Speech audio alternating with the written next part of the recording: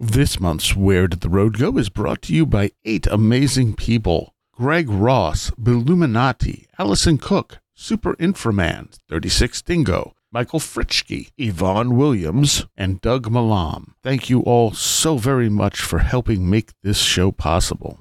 Transmission start. Welcome to Where Did the Road Go? Join us as we wander off the path and explore lost history, consciousness, the paranormal, unexplained mysteries, alternative thought, and much more. We are present on the web at wheredidtheroadgo.com. Now here is your host, Soraya.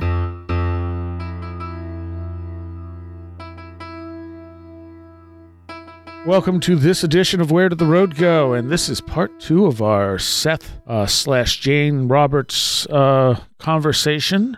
And I have with me Mr. Matt Festa. Hello, my darlings. I have Christopher Ernst. Hey, everybody. And I have, I'm dropping your name. It's totally okay. Jack Huntington. Jack Huntington. I had the Huntington part. I was thinking John. I'm like, John is wrong. It's all good. In the first part, I had your last name wrong, but your first name right. I'm sorry about that. No problem at all. So both episodes together add up to getting it right once. Or completely wrong. There you go. But that's how my brain works, unfortunately. It does not like names. Can totally relate. So, one of the things we've been doing is there's this paper called Problem of Seth's Origin. And we've been going through some of the comments in here. And this was written, as we now know, it's been rewritten a few times. And where did you find the most recent one, Jack? It is problem. If you just Google the problem of Seth's origins, the top result that shows up is rivier.edu, and I think that is the most recent copy. Okay. I'm not sure if I have the most recent one or not. I found it, went there it is, and I downloaded it, and yeah, I didn't think to look for other iterations of it. Now, I didn't either. I was on a website, speaking of Seth, and which is actually really good website. A lot of interesting information related to Seth, and that's where I found out that there were multiple versions floating around out there. Oh, okay. All right. So this was something I totally forgot about. Jane produced 3 books from this inner psychic realm. The After-Death Journal of an American Philosopher that purportedly presents the psychical worldview and postmortem thoughts of William James. The World of Paul Cézanne, a psychic interpretation, and a worldview... Cézanne, okay. Of worldview of Rembrandt, in which she ostensibly comes in contact not with them personally, but with their understanding of the meaning of art, its greater implications and technique. Jane explains the library material that she received on William James in the following way. I explain the entire affair to myself as follows. The James reality still exists. It can be tuned into. Because we're the kind of creatures that we are, when this happens, the information comes alive through us, mixes with the contents of our minds, and interacts with them so that a new reality is formed, a new creative synthesis. Mm-hmm. In other words, when our kind of consciousness tunes into the still present consciousness of someone like James, who is dead in our terms, the combination automatically clicks together, forming a real personality combining the separate set of traits, a viable trans-personality that stands for what we are and what the other reality is. The personality I sense as James is a construct, I believe, unconsciously formed as an automatic process when my consciousness tunes into his reality. And it stands for or represents whenever James's reality really is now. In Unknown Reality, they kind of elaborate on this, and it seems like they kind of recontextualize it as it's more Jane tuning into the viewpoint of this person. Okay. And that everybody can tune into, like the viewpoint exists as a like a psychological structure that you can psychically tune into.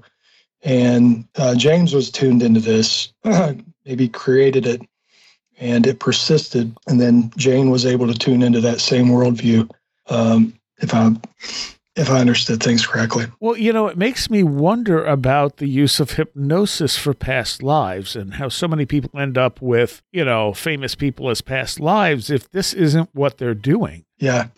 Yeah, that's a great point. I mean, because it seems, obviously, you think you're Cleopatra or something, but some of these people have interesting information that's not so easy to dismiss. Like they might know something that wasn't really known about Cleopatra. And sure, it could be something like cryptomnesia, which is where you learn about something, but you forgot you even knew it, but somewhere in your subconscious, it's still floating around.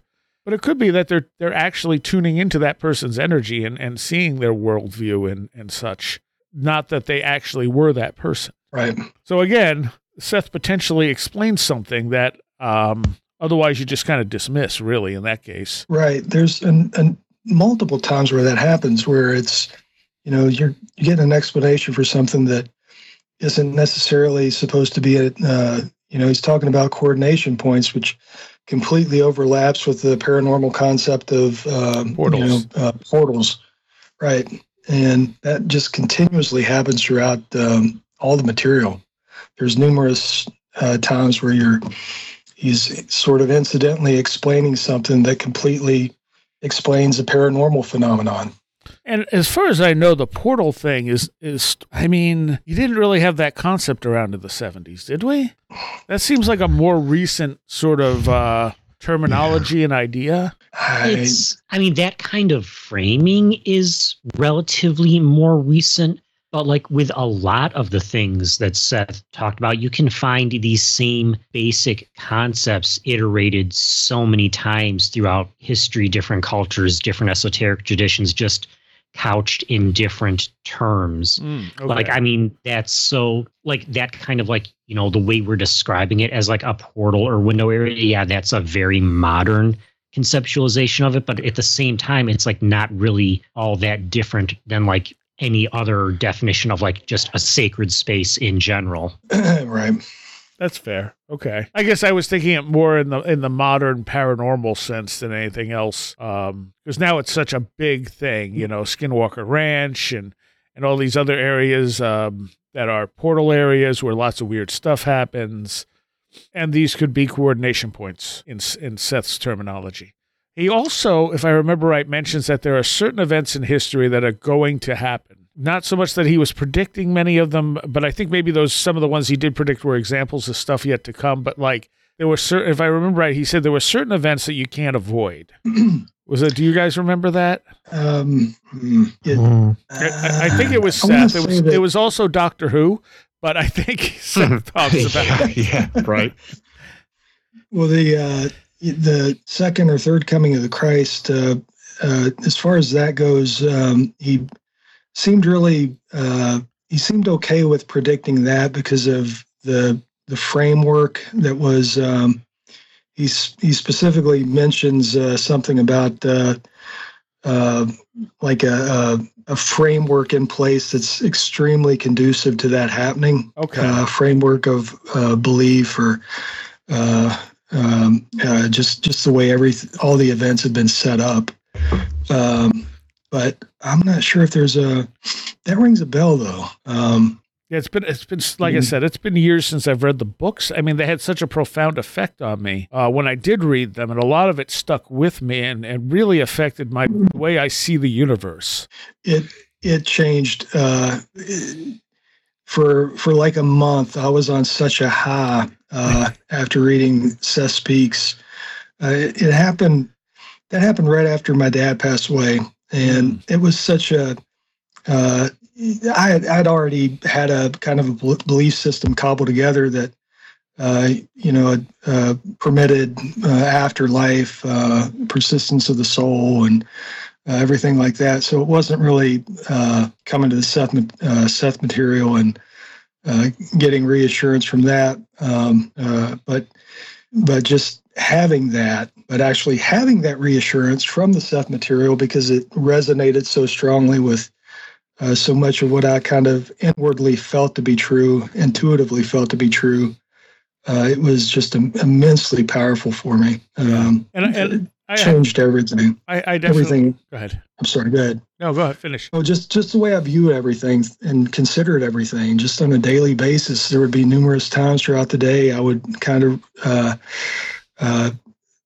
transpose something that was happening in terms of the Seth material, and just commonplace things you wouldn't even think about. And like for example, the concept that there a lot of times we think of the spirit world, the place we go to after death, as being very separate from the material realm, but we're very much in it, and at all times. Yep. And it interpenetrates material reality, and Absolutely. So, that was one of the things that was like really changed the way I looked at everything just throughout my day. So, that's just one example, and it just kept impacting everything, and has since then. And I think that strengthened my sort of video game analogy of the oversoul is the person playing the video game. And, you can have multiple characters in one game where you can jump back and forth playing different roles or whatever. And, Seth talks about how you can learn stuff from past and future personalities, and as well as from probable realities. So right. I feel like that's playing a video game. That's your oversoul playing a video game. Now, this has actually been something that's been happening for me, which is a facility with music that I never had before, that I started sort of playing around with.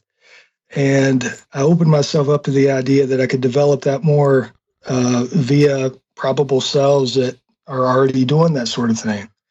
And exponentially, my ability to do that just increased. And it's been pretty dramatic. It's an ability that came out of nowhere. I didn't have this before, and I've sort of delved into music a little bit, and it never happened, never clicked the way it did after the Seth material, and opening myself up to that idea that I could develop any talent that I want, especially because probable selves have already developed it. And of course, that makes me think of the movie Everything, Everywhere, All at Once. Right. I wonder if they had a little Seth influence in there somewhere. Well, it's really interesting how these ideas end up resonating. You know what I mean? Or even the idea of the multiverse itself, how does that seep into pop culture? Is it because some comic book writer read Seth in the early 70s? There was a lot of that going on. So you got to think about how these things become disseminated. I think there's some significance to it, at least. I think so. Mm-hmm. I also feel like the last season of Lost was very Sethian. And it's one of the things that made me like it, because they find themselves dead, but living, not realizing they're dead. So they're kind of going through that playthrough until they realize what's going on, which is kind of exactly what Seth talks about. I know a lot of people hated that ending, but I never actually watched Lost. I just watched the entire. No, I can see what you mean by that for sure. Wait, what did you say, Matt? I said I never actually watched Lost. I just watched the entire internet complain about it. That's my experience of the last couple seasons. But now I want to watch it. Yeah. I mean, to be fair, I defended them on the last show, but to be fair, they had a story written out, and then ABC wanted them to add a couple seasons. Yep. So they had to fluff things out, and then in the middle of fluffing things out, there was a writer's strike. Oh, that's right. Yeah. But they had the beginning and end set, and if you rewatch it after you watch it once, they foreshadow the entire series in the first couple of episodes very clearly. Yeah. Yeah. So you don't do that without a plan. So all the people who are like, oh, they made it up as they went along, some of it they had to because they had to extend the story. But they did have a plan from beginning to end. And you see that sort of Seth influence in that last season, where I'm just like, people aren't getting this because they don't understand what Seth is saying, because they're not familiar with it. But that's what I'm seeing when I'm watching it. Yeah. What's some other movies that have had really Sethian seeming influence that you can think of or that you know of? I don't know. Off the top of my head, I can't really think of anything. That doesn't mean a damn thing. There was something I saw recently, and I was telling my wife that, like, holy crap, that's about as Sethian as you can get. I don't know if I'm looking through my movie list to find out. It might have been, what's that movie that you and Red Pill talked about just recently? Yes, that movie. On Hulu. Hang on, I'm looking through my movie list. It should be here. Why is it not here? What is it? You can No one will save you? No one will save you. That's it. Is that not on my list? I don't know if that was really Sethian. I don't know if I don't think that's the one I'm thinking of. Although the one thing I never mentioned about that movie, both talking about it on Last Exit and Where Did the Road Go, is that kind of reminded me of watching a video game. Like there was something about the way they shot the scenes and stuff that felt like you were watching cutscenes from a video game. Yeah, I could see what you're talking about. Depending on the game, that could either be super interesting or terrible. Well, it was interesting in this case. Right. But I think at some point I forgot I wasn't playing a video game, and I'm like, oh, wow, okay, huh. Yeah, I can't think of other movies at the moment that remind me of Seth material, but I know there have been some out there. So what are the other quotes from this from this paper?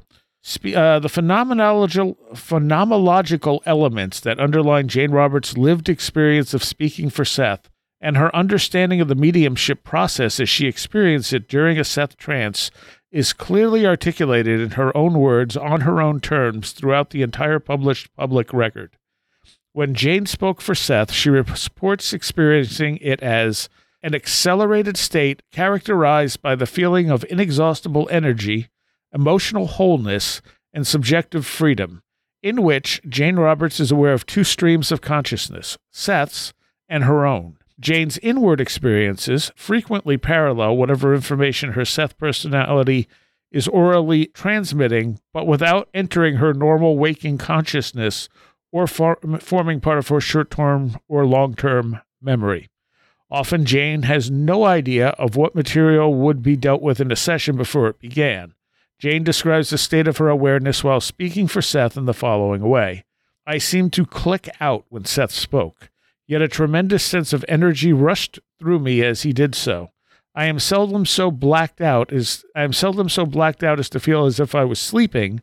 Usually I know what is going on, although I may almost instantly forget what has happened. On occasion, Seth and I can take turns talking so that I can go in and out of trance in seconds. Sometimes it seems I merge with Seth, feeling his emotions and reactions completely, rather than my own.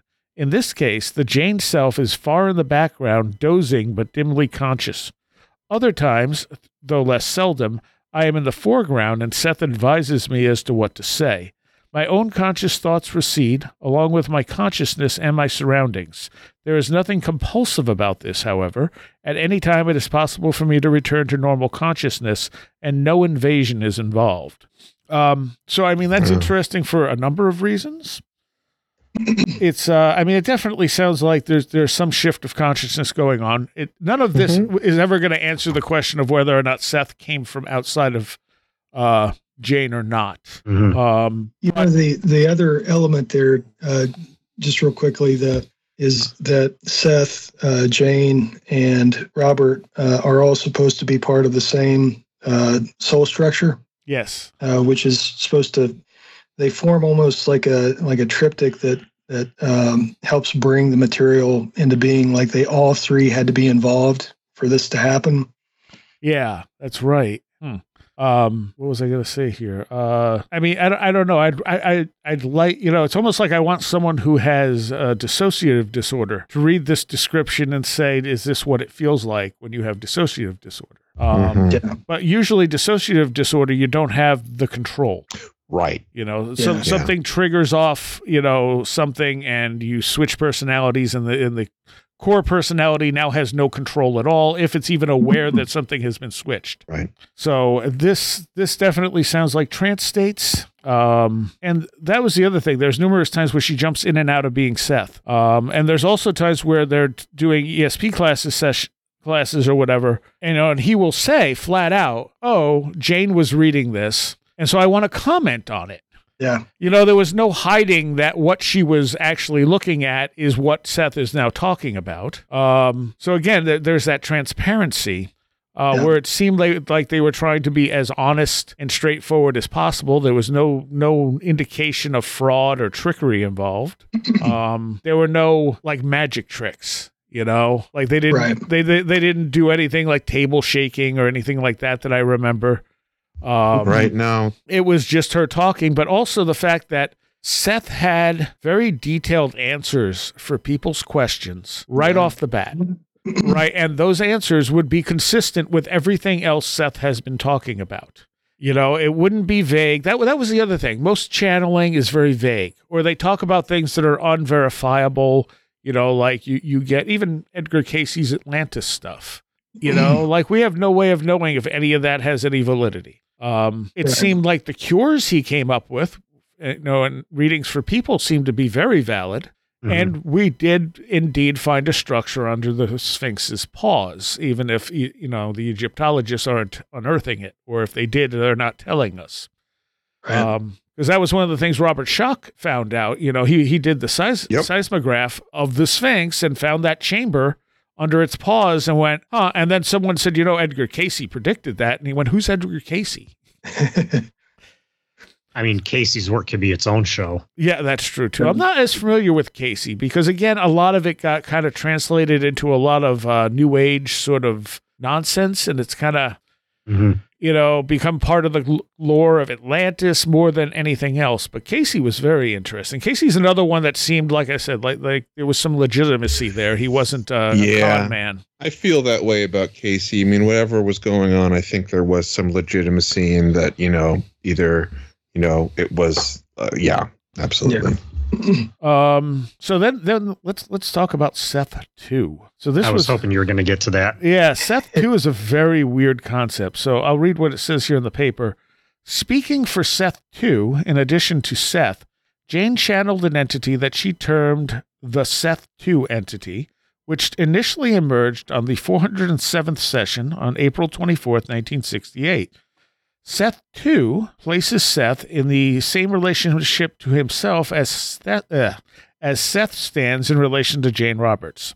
Detailed material on the circumstances involving the personality Seth 2 is presented in the 406th to 412th sessions from April 12th, 1968 through May 27th, 1968. The difference between the Seth and Seth 2 personalities was made apparent to witnesses on several occasions, including the 419th Seth session, and in an ESP class or ESP session on May 28, 1968 and October 14, 1969. Jane Roberts' experience of communications with Seth 2 is phenomenologically different from her experience channeling information from Seth and included what she termed a pyramid effect. Comparing the two trance state, Jane observes, when we have a usual Seth session, I sort of feel Seth take over, though I don't like that term. With the Seth 2 personality, I go somewhere out of myself and seem to make contact with it in some nowhere, leaving my body empty. I don't know how I get there, whatever it is, or how I get back. Yeah, go ahead. No, that was all I was. So if you guys want to throw anything in there. Well, I was going to say, because like it didn't really address it in that passage there, that like that also gets back to the idea of just the nonlinearity of time and all of this occurring at once. Because like, if I'm remembering rightly, the way they described Seth 2 was with that relationship of Seth 2, being the Seth to Seth in like the same way that Seth was to Jane Roberts. Like at the same time, Seth 2 was Seth, but at a future state when he had attained like that higher level of development. Oh, that's right. Yeah, I do. I think so. That. Yeah, Seth 2 was, I think it says, let's see, but in your terms, Seth 2 is far further divorced from my reality than I am from Rupert's. You can imagine Seth 2 is a future portion of me, if you prefer, and yet far more involved. And also, again, just to clarify, Rupert is the name Seth called Jane, right, which was a male incarnation in which I guess he knew her very well, if I remember right. That was the reason he called her Rupert, or that some part of her soul were identified more with Rupert than Jane, or something like that. Again, just to make everything more confusing, because like all the names are so similar. It's Jane Roberts, Robert Butts, and Rupert. So Roberts, Robert, and Rupert. Let's see. Yeah, the Seth 2 thing. I mean, she said that, like, if I remember right, she said Seth 2 felt gigantic. Yeah, and also like just a completely different like manner of how it presented itself. Like it spoke in like a totally different mannerism. It was more like robotic, but also like authoritative at the same time. And it was just like presented so completely differently to like the casual conversational way that Seth did. I think that was the same. I think that was the same part where she's talking about these super advanced entities that are pretty much divorced from physical reality, but they still feel a great deal of affection towards us, which I thought was really interesting.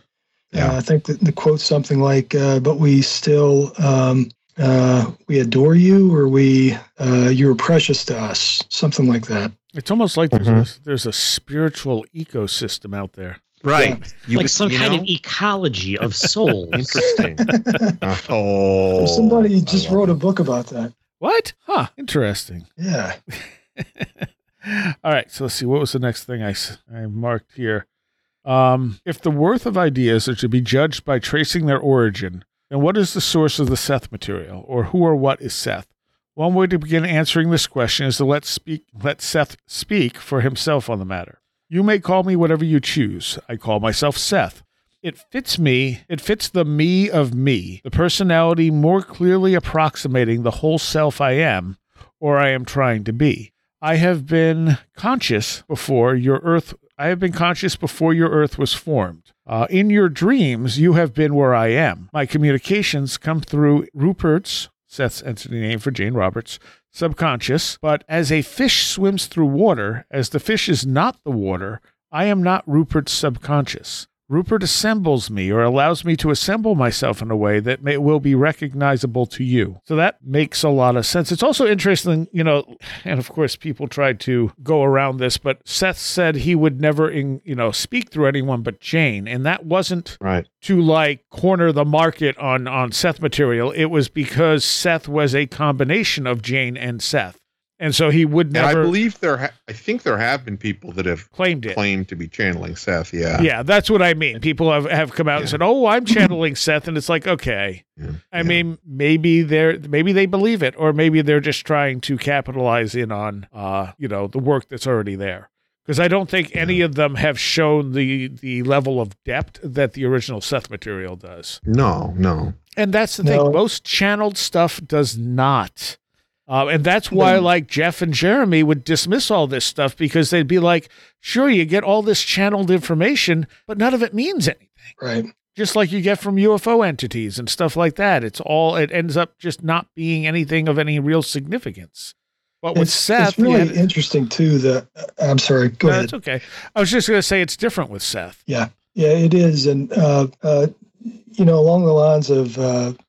Jeff and Jeremy not really, picking it up and looking into it. There, so many of the people that I've tried to get interested in it in my personal life. It's like there's people that I know would love it if they gave it a shot. But it just makes you wonder if it's just one of those things where you have to be at a certain point of openness to it. Before something this profound is before you're gonna want to delve into something this profound. A lot of the people that I've tried to get interested in it, you just can't get them to look at it. Yeah. And you don't want to be too pushy about it. Sure. But at the same time, you think, man, if they just gave it a shot. Right. So this is the other thing. So The reason they won't give it a shot, obviously, is because it's channeled material. That's true. So if Jane were capable, I mean, like Jane could have taken this Seth material and put it out there under her name, you know, like never said where the source of it was.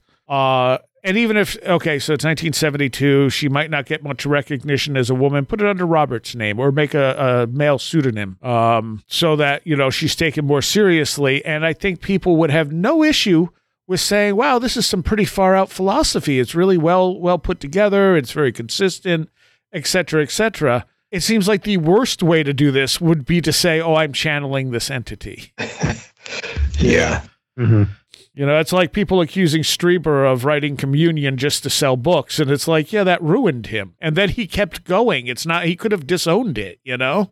She actually mentioned that exact scenario about her presenting the material as her own instead of channeled material. And she said something to the effect that it was as simple as it just wasn't in keeping with the nature of the material itself. It was just against her integrity, her personal integrity. Right. What I'm saying too, though, if she was capable of writing this stuff herself, she would have. You know, she wouldn't have invented Seth to get it through. That's true. Right. Yeah. So the next note I made here was the challenge for psychology is to explain how Jane Roberts of Elmira, New York, could suddenly possess and exhibit an ability to compose scientific, philosophic, psychological, and ethical material of a very high order of sophistication and intellectual rigor with no previous study or instruction in sudden full-blown fashion with the same facility and power from start to finish. We have here a mass of writings consisting of a complex, discursive, internally consistent, and highly rational narratives, much of it produced in an animated, light trance state of consciousness with characteristic dissociation, amnesia, and excursus of the ego, in which nothing can be discovered regarding the history, education, or environment of Jane Roberts that suggests any solution to the problem of how she acquired such knowledge or ability. Yeah.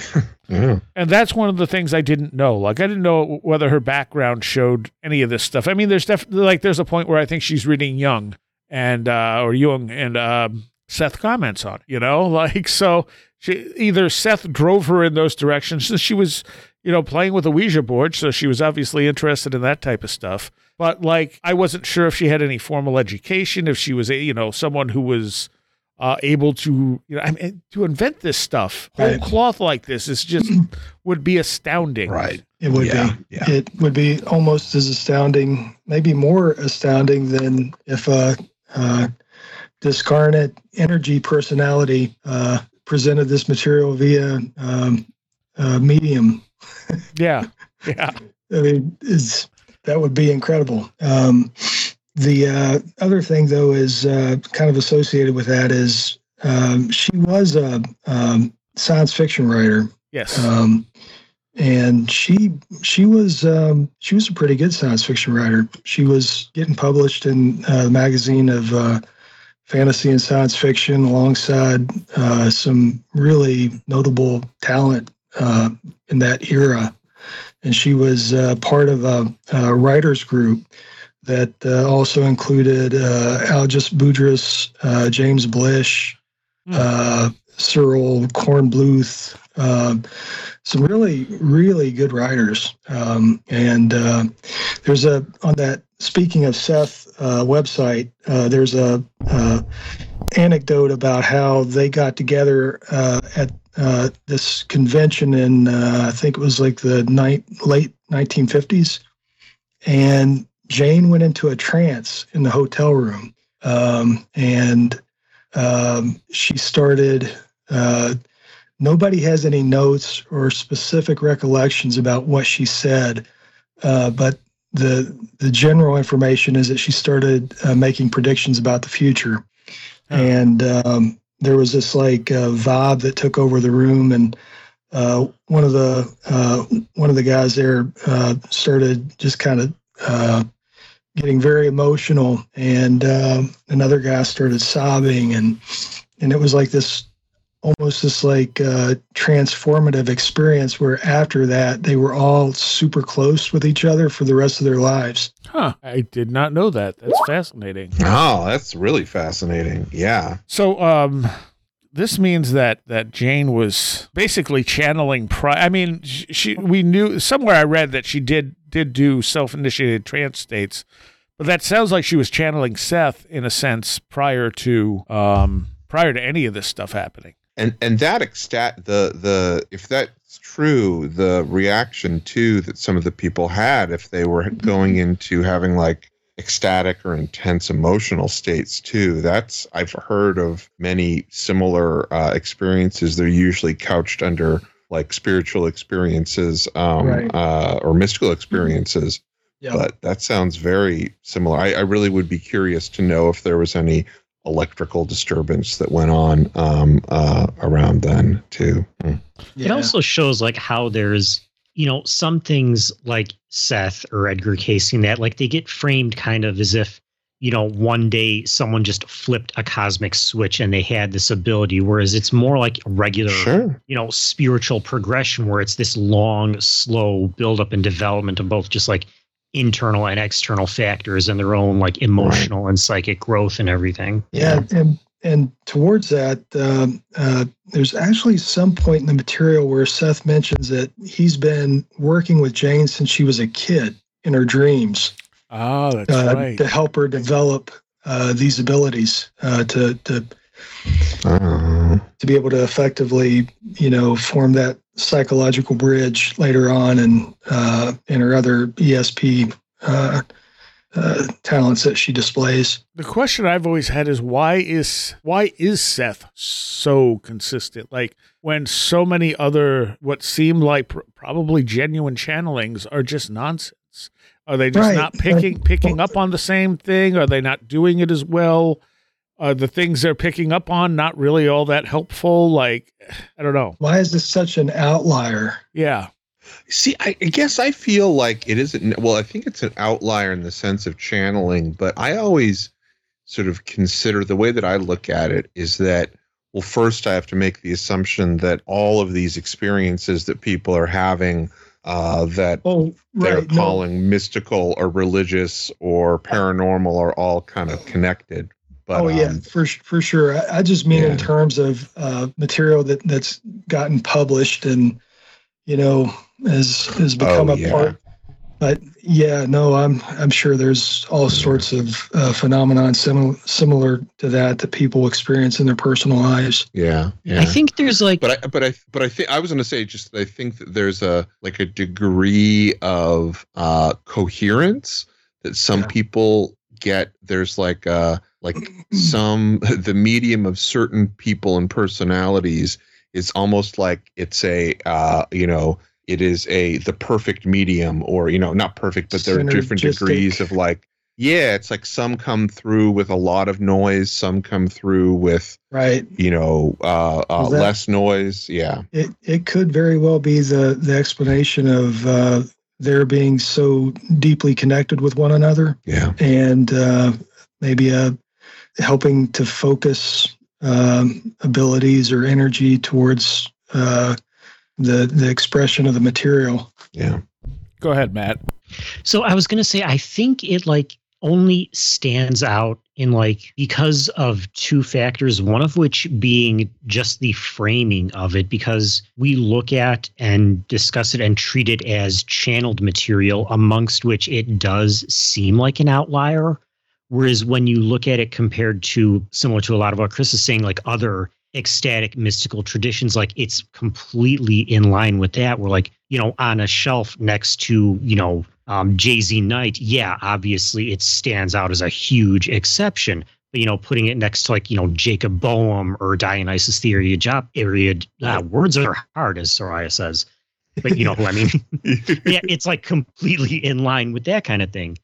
And the other factor is a lot of it has to do with just not the material itself, but the effect the conveyed meaning has on us. We treat it as this incredibly clear, coherent, eloquent thing because it has that resonance with us. Like it's not something you can pin down to the material itself. It's just like the same way you would connect with like a beautiful novel or a song or something like that. There's that inarticulate resonance it has with just that meaning within you. That is very true. There's also those aha moments where he says something, you go, oh my God, yeah. Yeah, right. It's like great works of fiction that you're like, yes, that's exactly the way it is. Yeah. So the next thing I had here, hang on a second, was something Jane said about Seth. She said, after carefully observing the Seth personality for over a year and judging on the basis of his qualities of character, Jane concluded that Seth and his material was trustworthy. I used to watch Seth like a hawk, particularly during the first year or so. But he always behaved intelligently, with dignity and humor. As soon as I began to judge him by his actions and his effect on us, I dropped this habit. He has won my trust. He has given us an excellent psychologically sound advice, but he has never tried to give us orders. And I think that's very important. Also, a lot of times, you see communications from spirits that will prove themselves and then kind of do the trickster thing. And at no point does Seth do that. And not only that, there's a constant reiteration of look for the truth within yourself. Yeah. Transpersonal psychologist Arthur Hastings in 1991, an authority on channeling, made the following observation about the qualities of character that Jane Roberts displayed as she faced the problem of understanding Seth's origins. And that's one of the things that I appreciated very much, is that if this was happening to me, I would be reacting like Jane did. I'd be going, is this just another part of me? Like, what's happening here? Yeah. Jane explored many possible explanations for the nature of Seth. She did not believe he was a secondary personality or part of the subconscious, nor did she want to refer to him as a spirit. She speculated that he might be a personification of the subconscious part of herself, a kind of psychological structure that enabled her to tune into revelational knowledge. She also allowed that he might have an independent existence as another entity. Her honesty in facing this puzzle indicates both integrity and intelligence. Yeah. It is highly improbable that fraud or trickery could have been perpetrated successfully over 21 years without some disclaimer occurring on part of many witnesses who have observed Jane speaking for Seth. Given the quality of the Seth material, it was so much to lose if fraud of any kind were involved. Why would a person throw upon another intelligence the credit for her own work? This is what we were talking about. Especially an entity that initially emerged from a Ouija board. Jane could easily have announced that these were her own writings. She would not only get the praise, but she and her husband would also escape a great deal of social criticism and satire, prying eyes and questioning by the curious, and requests for help from others that comes with being a channel for Seth the Discarnate. Why didn't she? When our sessions first began, I thought of publishing the material as my own so that I could be accepted for its value, without introducing questions about the source. This did not seem just, however, because of the way the Seth material is produced, is part of the message and reinforces it. Witnesses, experts, and Jane Roberts herself have provided comments in the published record limiting fraud as an explanation in this case. Physicist Norman Friedman, who studied the common elements among David Bohm's physics, the perennial philosophy, and the Seth material, concluded, if Seth is a deception by Roberts, it is a remarkable one, for it would require a grasp of science and philosophy that would be extremely unusual, considering her background as a poet and novelist. On the other hand, if the Seth material originated at some unknown, turn the page, level of Robert's unconscious mind, then that level must be a repository of knowledge far beyond our normal awareness. Yeah. So, I mean, that was a couple of the things we were talking about kind of wrapped up right in that statement. Mm-hmm. And you see something. No, that's very well said. Is this all still from that same article you were talking about? Yeah, this is from The Problem of Seth's Origins. Because people have studied, this material and have come back with positive responses. Yeah. And like I said, I was super critical of it when I read it. I was like looking for anything to kind of like, wedge in a splinter of, no, this is nonsense. It was like, there's just nothing aside from like the Lumania thing and a little bit of the Christianity kind of seeping in, where I was like, it's not enough. It's not enough to dismiss this. Yeah. And I point out one of my criticisms. Yes. So, and again, this is like minor in terms of like how literally small it is. It's one tiny paragraph in the entire book of Seth Speaks, but stood out so dramatically, excuse me, just because of like how egregious it was that like I just had to like stop reading for a bit, and like literally my only note in the book is what the word I can't say on the air. Cognitive dissonance. When she's talking about, I can't remember what specifically, but one of the passages where she's going on about just Christianity in general or Christ in specific. And she mentions, actually, I think I have it highlighted. Let me find it really quickly. And I can't remember, was Jane Christian, or was she I feel she was early on. She was raised Christian. Okay. But yeah, then she veered away from it. Kind of went atheist, right? Yeah, I think so. Okay, I found it. All right. So like, again, this is in a section where she's talking about Christianity and just how, kind of elaborating how like she always uses Christ as an example, but like is speaking about like religious figures like that in general. Christ, I guess, being like what would be the most common and relatable one to the audience she's talking to. Right. And like she says this passage, which, and again, I don't know if this is like some of her own, like Jane's innate like cultural biases and stuff coming through in the reading, but it is like such a blatantly like, white American Islamophobic thing to say. It's like for 2 sentences she turned into Bill Maher. I know what you're gonna say. All right, read it. So okay, talking about Christ as saying it's similar to Buddha. This also should be understood. Mohammedism, which kind of an archaic term for Islam, fell far short. In this case, the projections were of violence predominating. Love and kinship were secondary to what indeed amounted to a baptism and communion through violence and blood. And like, what the hell, lady? Well, that's in all of it. I mean, you get it in Judaism as well, so... Yeah, but like specifically pointing to Islam as a violent, barbaric religion is like such a, stereotypically not exclusively American, but like such, classic Islamophobia. Isn't she talking about though, or isn't Seth talking about like the inception of the religion? Like not to parse this out in a way that makes it okay to, I get what you're saying. There's a part in it where, and I don't remember if this is prior to it but she's saying basically saying that that Mohammedism, again, which is a term that is archaic, but I've come across it a lot. It was violent because Christianity was gentle, and saying that Christianity was not that Mohammedism was or that Islam was devoid of love, but that it was like that these were like instances that were like balancing each other out. I don't know. I believe that's in there somewhere. But at the same time, if we're trying to compare religions' body counts. Yes. We know it completely makes no sense. Yeah. But again, I mean, you're right. It absolutely, I think that's, it's worth looking at as being problematic.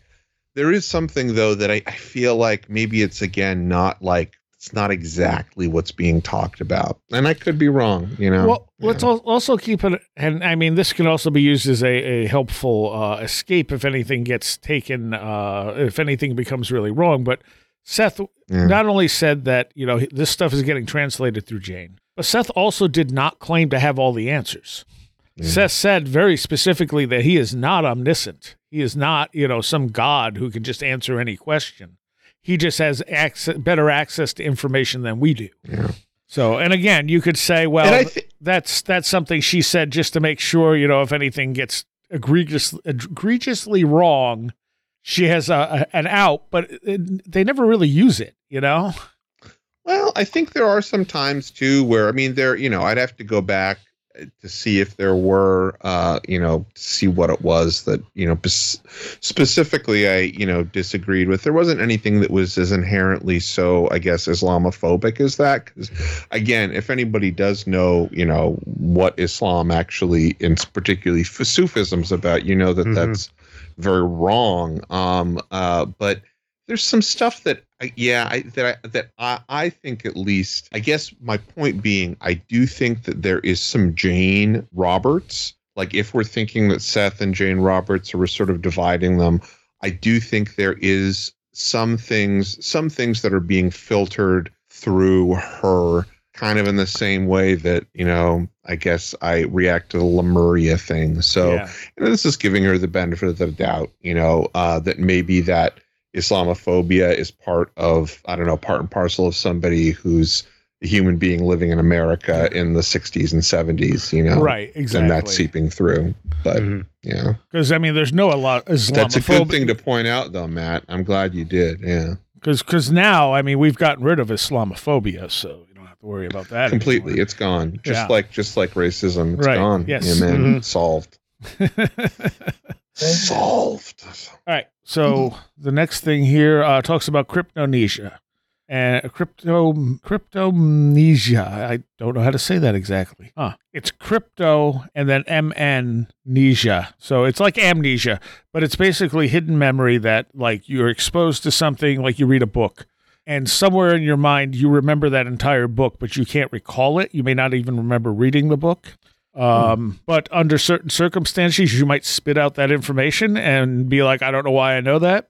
The whole basis of the attempt to account for Seth material on the basis of cryptomnesia is the assumed ability of Jane Roberts to remember the most unerring accuracy, vast quantities of material somehow acquired but consciously forgotten.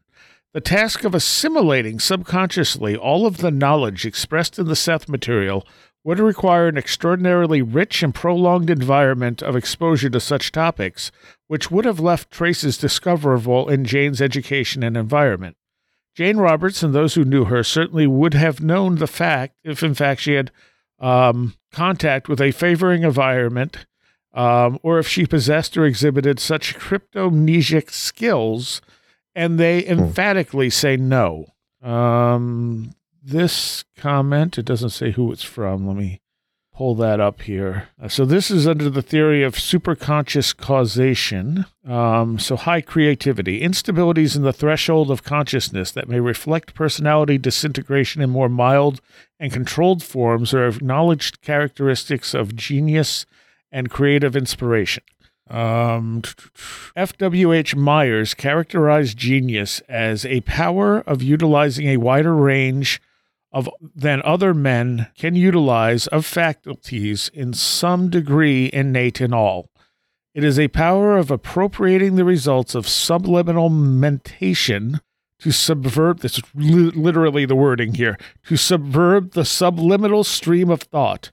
An inspiration of genius will be, in truth, a subliminal uprush, an emergence into the current of ideas which the man is consciously manipulating of other ideas which he has not consciously originated, but which have shaped themselves beyond his will in a profounder region of his being.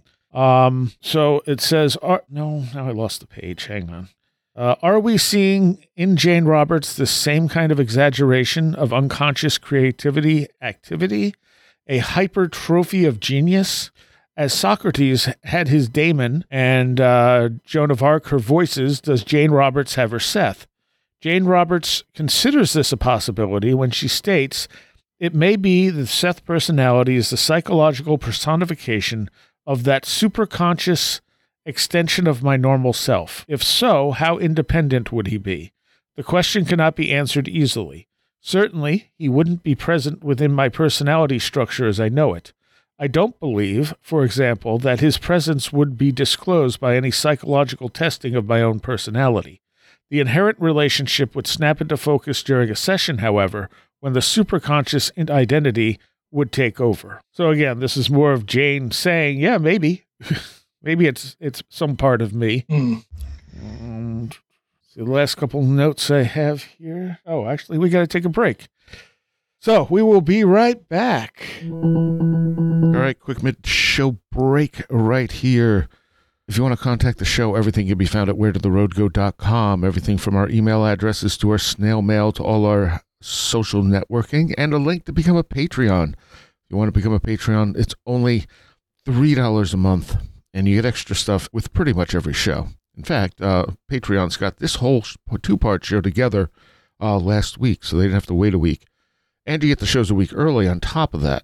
Also, if you become a $10 Patreon right now, you will get access to the documentary, Magicians Long to See, which Christopher Ernst made about myself and Where Did the Road Go. That's available for free on there for $10 and up Patreons. And also, check out my music show if you like heavy music. We play a lot of stuff you're not going to hear anywhere else. We have live performances and a lot of in-between movie reviews and stuff like that when we talk. So, yeah, you can check that out at The Last Exit for the Lost, which is thelastexit.org. All right, my recommendation for this week is an older podcast. This thing came out in 2017. And, it started in 2016, ended in 2017. It's only 12 parts. And it's called, well, no, I guess it's not 12 parts. It's 12 parts, then a 2-part finale. Yeah, which ended in 2018. But the whole thing's up now. David Devereaux did it. It's called Tin Can, and it's sort of a short little project of guys stranded in space. It's way better than I had any expectation it would be. I haven't listened to it in a while, but it was exceptionally good and well done, especially being that it's mostly one character. So yeah, it's definitely worth checking out. Tin Can by David Devereaux. And, yeah, that's my recommendation. So let's go back to talking about Seth. So I am here with Christopher Ernst, Jack Huntington, correct? Yep. Yes. And Matt Festa. Still here. Also known as the Nameless One. On occasion. Because somebody has a birth certificate with no name on it. How many names have I gone through on The Last Exit? I don't even know anymore. I mean, we hear a fun word and we name it. That becomes your name for the night. Right. So we're talking about the Seth material. I'm going to read the last few things I highlighted on this problem with Seth's origin paper here. What's this one about? This one is about psi functioning. Okay, given the known characteristics of how telepathy operates in laboratory and field settings, telepathy from the living does not appear to play a role in supplying the content of the Seth material. Myers observed, all our evidence has tended to show that the telepathic power itself is a variable thing, that it shows itself in flashes, for the most part spontaneously, and seldom persists through a series of deliberate experiments. This variability definitely shows itself in James Roberts' performance on the 84 telepathic envelope tests and the 76 in-stream clairvoyant tests between 1965 and 1967. Jane's performance in producing the Seth material over its 21-year history, however, does not reflect this uncertain kind of ability. For here we have a mass of dictated material that could be laid aside sometimes for weeks and even months at a time and then resumed without difficulty or review, with no period of fumbling and no reduction in the average quality, never with a contradiction or inconsistency, never out of character, rarely with revision, and in final form with even the punctuation indicated. So that's a very good point. Yeah, it's interesting, if the psi tests weren't working, then she's obviously not a master of psychic abilities, and neither is Seth, which I think comes down to something, with us. And this is the thing I just said. Seth himself never claimed omniscience, and in fact said there are aspects of multidimensional reality that are unknown even to him. Mm-hmm. And the last one I quoted here is, the published record of Jane Roberts' transpossession mediumship should suggest that fraud and cryptomnesia are highly improbable explanations. The duration of the phenomena, the intelligibility and rationality of its content, and the phenomenological processes underlining Jane Roberts' communication with Seth all argue against the hypothesis that Seth is a production of an insipid schizophrenia or insipid and dissociative identity disorder. To emphasize and expect fraud and trickery, cryptomnesia, or psychopathology in cases of mediumship is to raise what is essentially a misleading, though culturally expectable, response to an uncanny encounter. Hypnotic self-suggestion may account for the production of the Seth trance, but would not by itself account for the content of the Seth material. High creativity and psi functioning provide possible explanations for the quality of the content of Seth's communications, but do not satisfactorily account for all aspects of the phenomena considered in toto. A more adequate account would have to include Jane Roberts' understanding and judgment of her own experience and Seth's explanation of himself. So yeah, basically the paper says, it is what it is. It's not a fraud. Yeah. It's not something that we can easily understand. Yeah. I think after all of this, we can just safely conclude that Seth was a demon and also Bigfoot. Yep. Clearly. Well, he may have been sort of a daemon. Yeah. But yeah, like I said, when I first started looking at debunking Seth, the only things I was really finding were fundamental Christians saying that Seth was a demon that killed Jane Roberts. And I guess there was someone on Coast to Coast at one point that a friend of mine had heard an article. She didn't know anything about Seth, but she had heard some guest on Coast to Coast going on about that very thing, how Seth was a demon, it killed Jane Roberts. And I was like, how did it kill Jane Roberts? And I mean, there's really nothing to back that up. They probably mean that they caused the sickness she had. Yeah, the rheumatoid arthritis. Right, yeah. Which I think ran in her family, if I'm not mistaken. Yeah, it did. That's how powerful of a demon he was. He killed the whole family. And the whole time she's in the hospital, he's telling her what to do to deal with this so she can get better, and she just couldn't do it. Yeah. Right. Like I said, that book, The Way Toward Health, which is the last one they did, I mean, it's a little bit heartbreaking to read, but the quality of the Seth material is there. Yep. So she's in a ton of pain. She's not doing well, but when she's channeling Seth, it's still Seth. Yep. Matt, you have tried to help her right up to the end. Yeah. Matt, did you have any other notes that you wanted to mention? I think we've touched on pretty much everything, at least all the major stuff. I was trying to, at one point, flip through to find some of the passages of Seth 2 speaking, just to point out how drastically different alien a presentation that is. Yeah.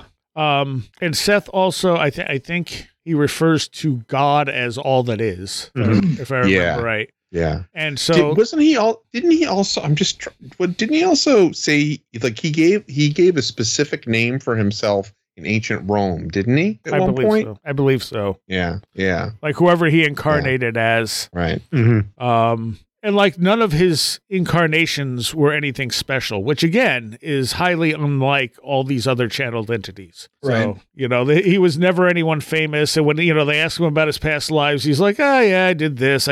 It was never really anything you would have, be significant. And again, that also gets away from seeming fraudulent. So there are asterisks there, here and there, but I think the overall quality of the work argues against this being, anything but what it seems to be. Whether or not it's accurate is a whole other question. But so far, there's nothing in the way Seth presents this system that goes against what we know. If anything, our science is going in the direction of what Seth is saying.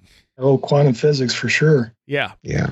We hear more and more about multiverses, and the other thing I was gonna mention too, which I've just lost. Thanks, the way Brain. Consciousness interacts with reality on a subatomic level. Yeah. Well, and the idea of multiverses, which they initially, ridiculed, and now they're like, oh yeah, multiverses. Okay. Yeah. Yeah. Now every scientist out there is like, well, yeah, we got to discover the multiverse. Mm-hmm. Here's another thing. Sorry to butt in suddenly.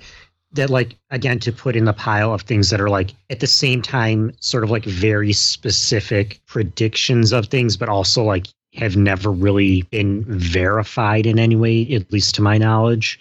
When talking about some of the ancient texts, that the Dead Sea Scrolls, I think in specific, she mentions she actually draws out this set of like 5 different symbols that were put into them to like connote whether like this is a direct transmission of knowledge, whether this is like something coded that would like be shown to authorities to like keep things secret, and like all these different layers of meaning. And like I've followed a bunch of different biblical scholars. It's just something I'm interested in. And like I've never seen anything reference a symbol that even like remotely looks like what she's describing.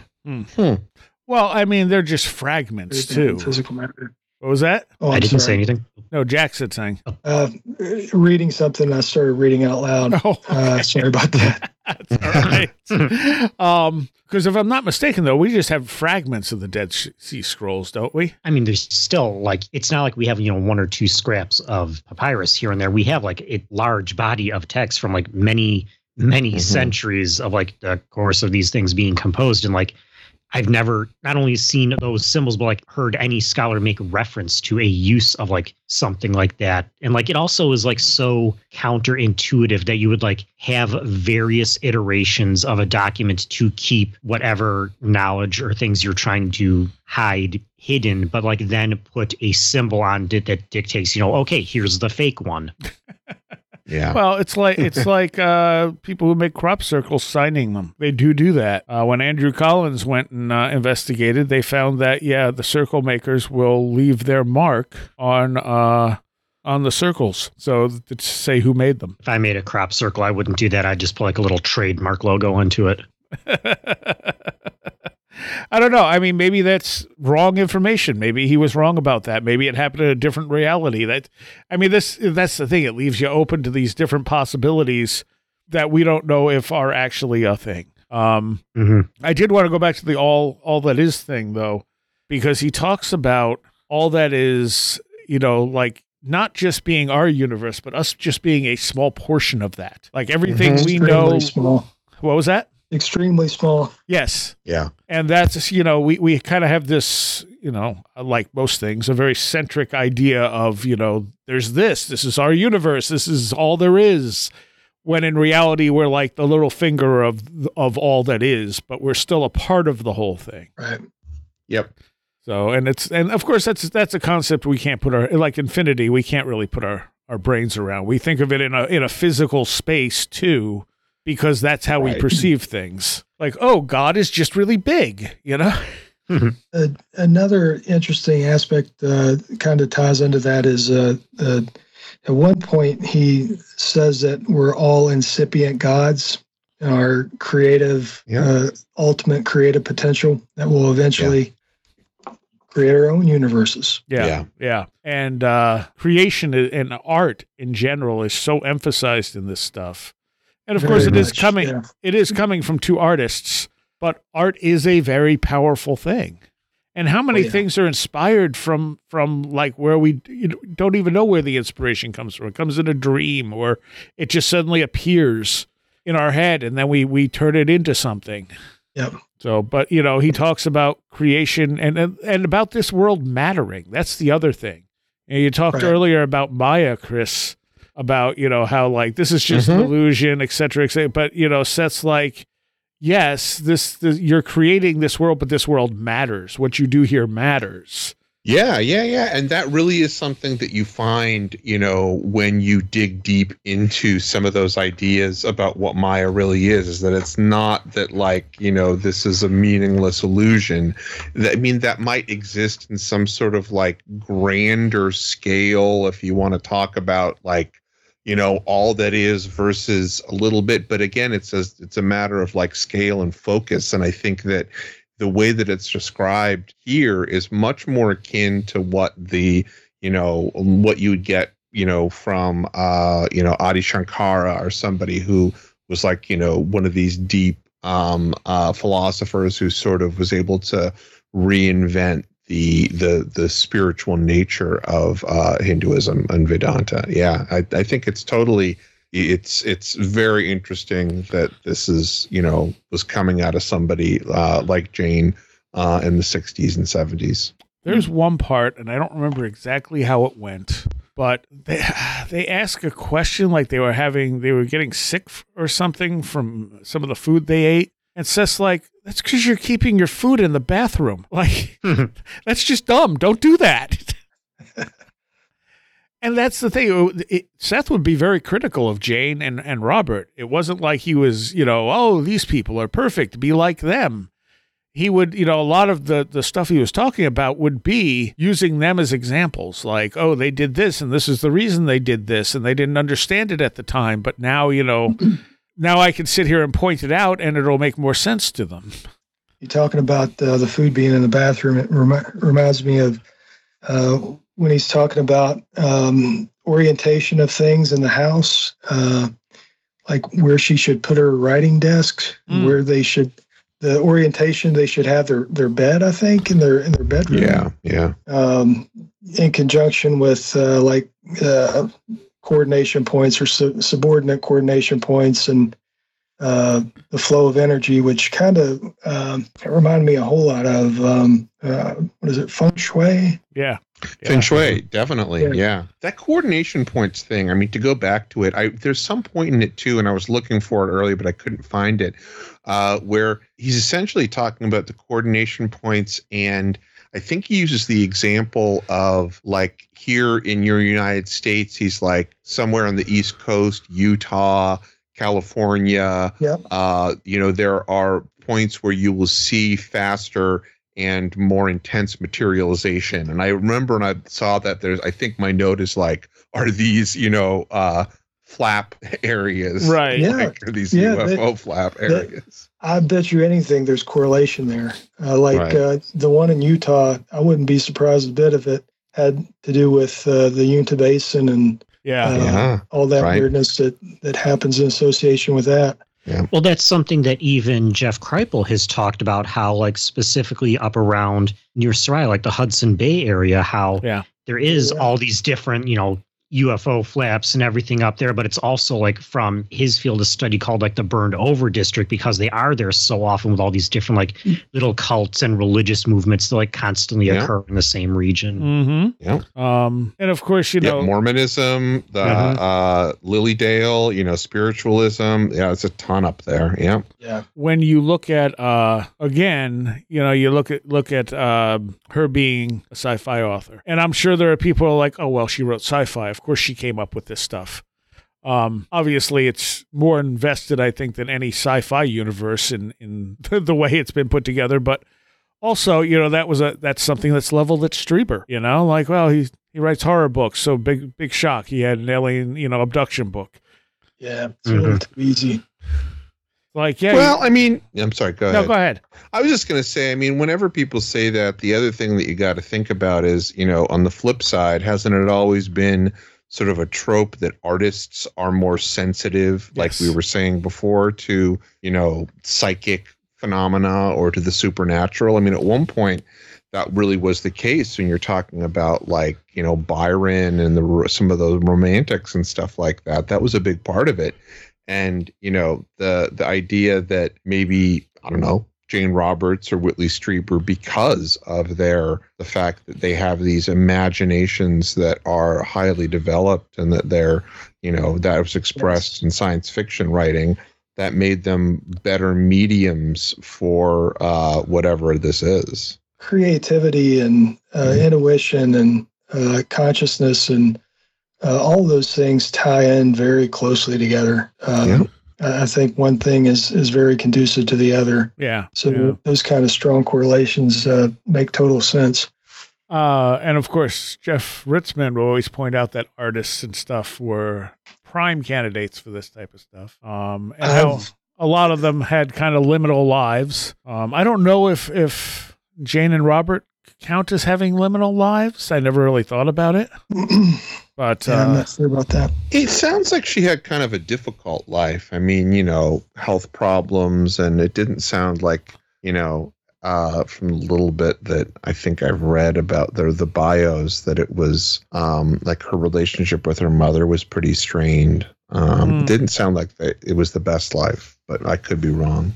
And, of course, Kenneth Ring talks about encounter-prone personalities, and one of those things is imagination, having the ability to be very creative and imaginative. I think that ties deeply into the your inner self, and that totally opens you up to these sorts of experiences. Yeah. Well, I'm glad someone did this paper because it's something that I've literally been looking for since I read Seth the first time. And I would say overall, I personally think that this was legitimate. I don't have any doubt that she was not a fraud or hoaxing it in any way. If she was, they were doing a terrible job at it because they made no money other than the book sales. They didn't exploit it. They stayed humble and down to earth right to the end. And I mean, as far as the material itself, it definitely has an impact. And it's hard for something to do that to me. Yeah. So it's not like, oh, every other book I read, I feel like, oh my God, my world has changed. It's like, not like this. This really changed the way I view reality. And even if it's not correct, there's useful stuff in there. It's kind of like Castanada's stuff. You know, we know Castaneda probably faked most of his material, but he faked it by doing research on shamanism and stuff.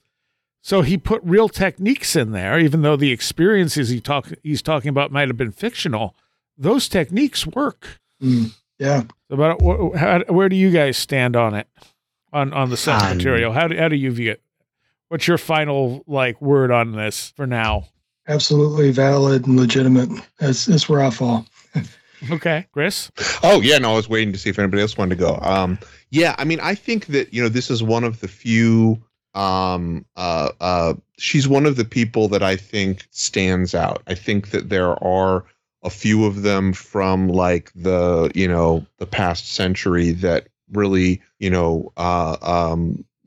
they prompt some further looking into, and I think that she is one of the people there. Definitely in terms of channeling, I think that she and Edgar Cayce are the only two people that I think are compelling enough to continue studying and looking into. And if that means by that I guess I mean to say that it's real. I don't know if anything's necessarily real, but I think that she authentically was. I don't believe she was making this up. I believe this was whatever was the cause of it was authentically coming through her without any sort of fictional creation on her part. And I think that it's definitely worthwhile to look at it for people. And it's a great entry point, I think, to a lot of ideas that, for me at least, I think end up coming up again and again as some sort of perennial philosophy. And of course, anyone who listens to this show will occasionally hear me, invariably be like, yeah, so Seth said this. Because it's relevant to whatever subject we're talking about, and it makes perfect sense that Seth said whatever thing he said in relation to what we're talking about. And I feel like a broken record sometimes, but it's true. He, it totally fits. What about you, Matt? Yeah, I'm really in line with a lot of what Chris and Jack both said. And on the one hand, when you're looking at from just the paranormal, psychical side of things, she is right up there with Cayce and the tiny handful of others that are not only very worthy of study just in the veracity of what they're saying, but also in the volume of work that we have. There's a huge library of what Seth left behind, just like what Cayce left behind.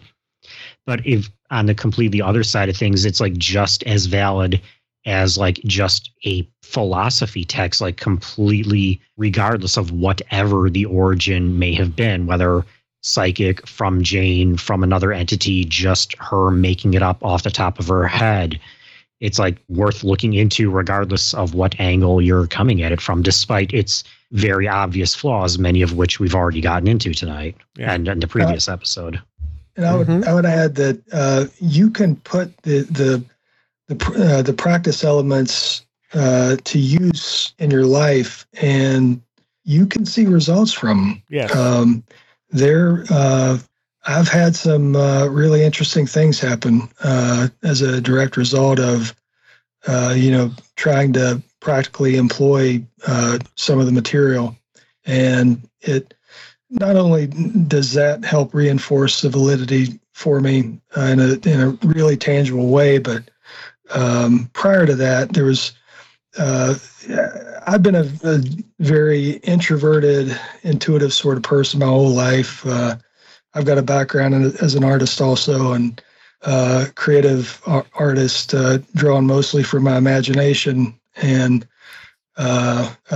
so it resonates extremely powerfully on a deeply intuitive level for me. And a lot of beliefs I came to through mostly intuition and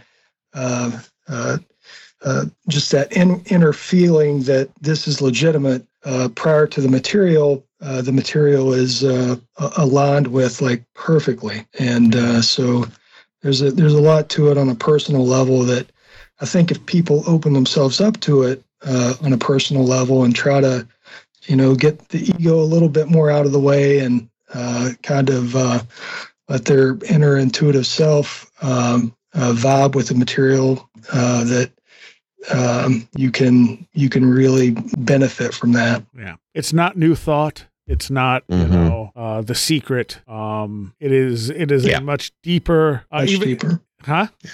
Yes, much deeper.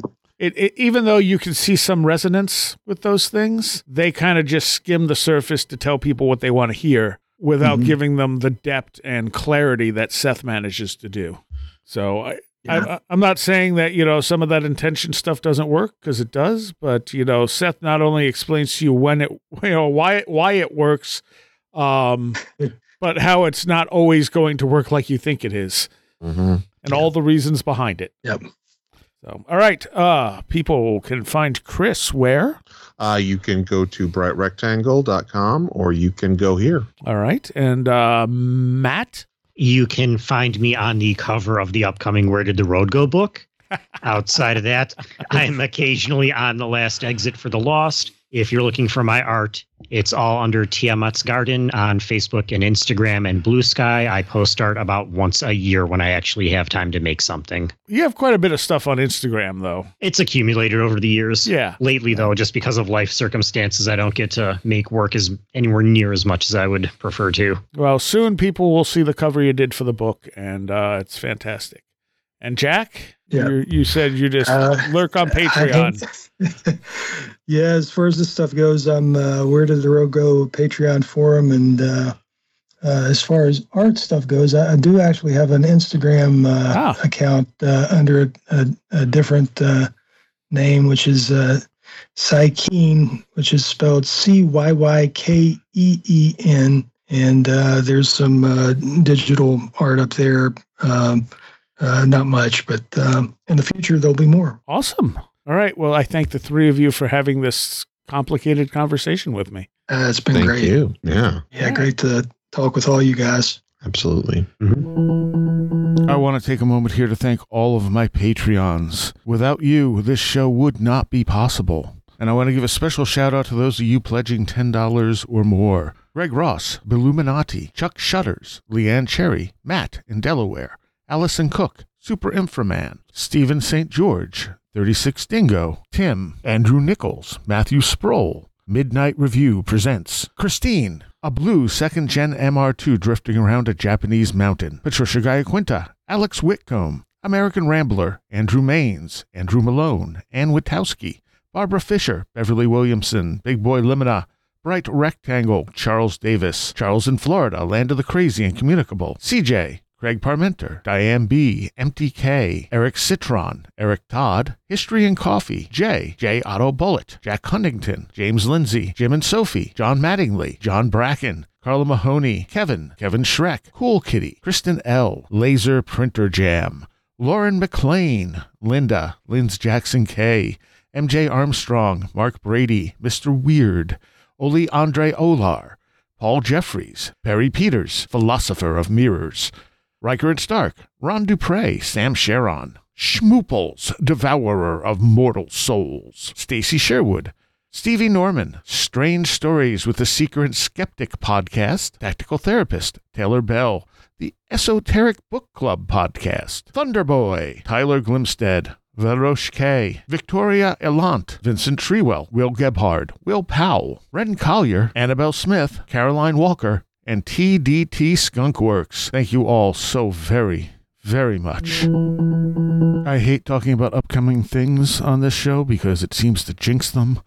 But what we have planned right now for the rest of the month, we have a show where we do a year-end roundup for 2023. We have the 11th anniversary show, which, should be Joshua Cutchin and Timothy Renner on there with me, because I like to pick people who are meaningful to the show for the anniversary shows. And then following that, hopefully, will be the next edition of UFO History. And there's other stuff mixed in there, too, I'm sure. I think there's another week in there somewhere. I don't know. Time's confusing. Anyway, there's no Patreon segment for the Seth stuff, but there is a Patreon segment for that we just recorded separately with Chris and Super Saxon Man. There we go. And that'll be up for patrons. If you want to become a patron, please. It helps out immensely. It's only $3 a month. You get stuff all month long.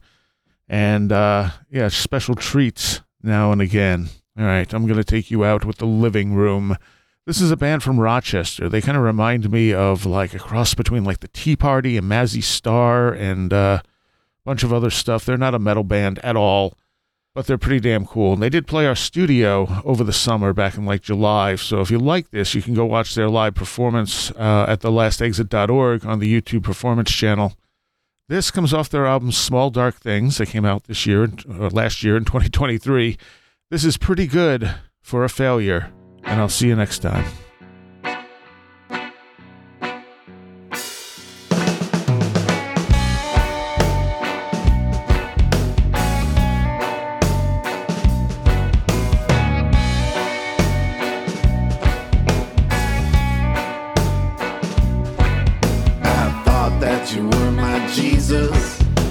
Deliver me from my sins, but you're just a man, and I know I can do better if I insist on picking up pieces that are broken, packing them in a box.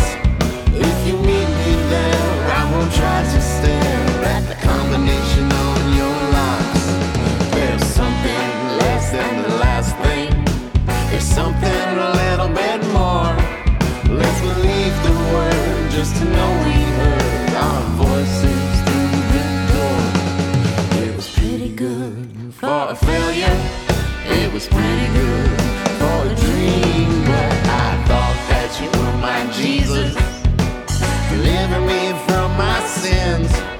But you're just a man, and I know I can do better if I insist.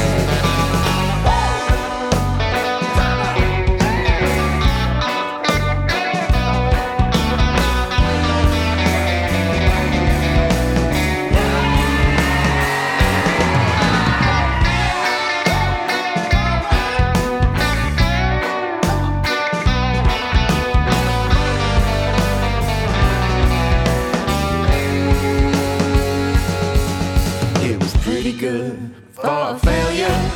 It was pretty good for a dream. But I thought that you were my Jesus. Deliver me from my sins. But you're just a man, and I know I can do better if I insist. Stitching the clothes that are ripping, then giving them all away. There's no need to weep, 'cause the things you keep are better anyway. It was pretty good for a failure. It was pretty good for a dream.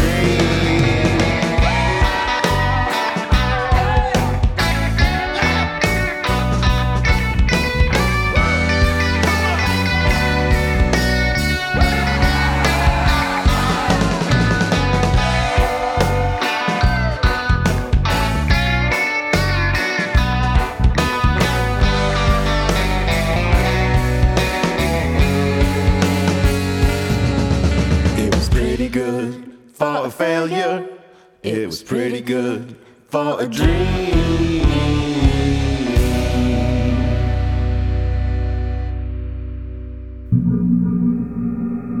You have been listening to Where Did the Road Go? This show is made possible in part from our Patreons, and we thank you and everyone listening for helping us continue this exploration of the strange. You can always find everything Where Did the Road Go related at www.wheredidtheroadgo.com. And thank you so much for your support.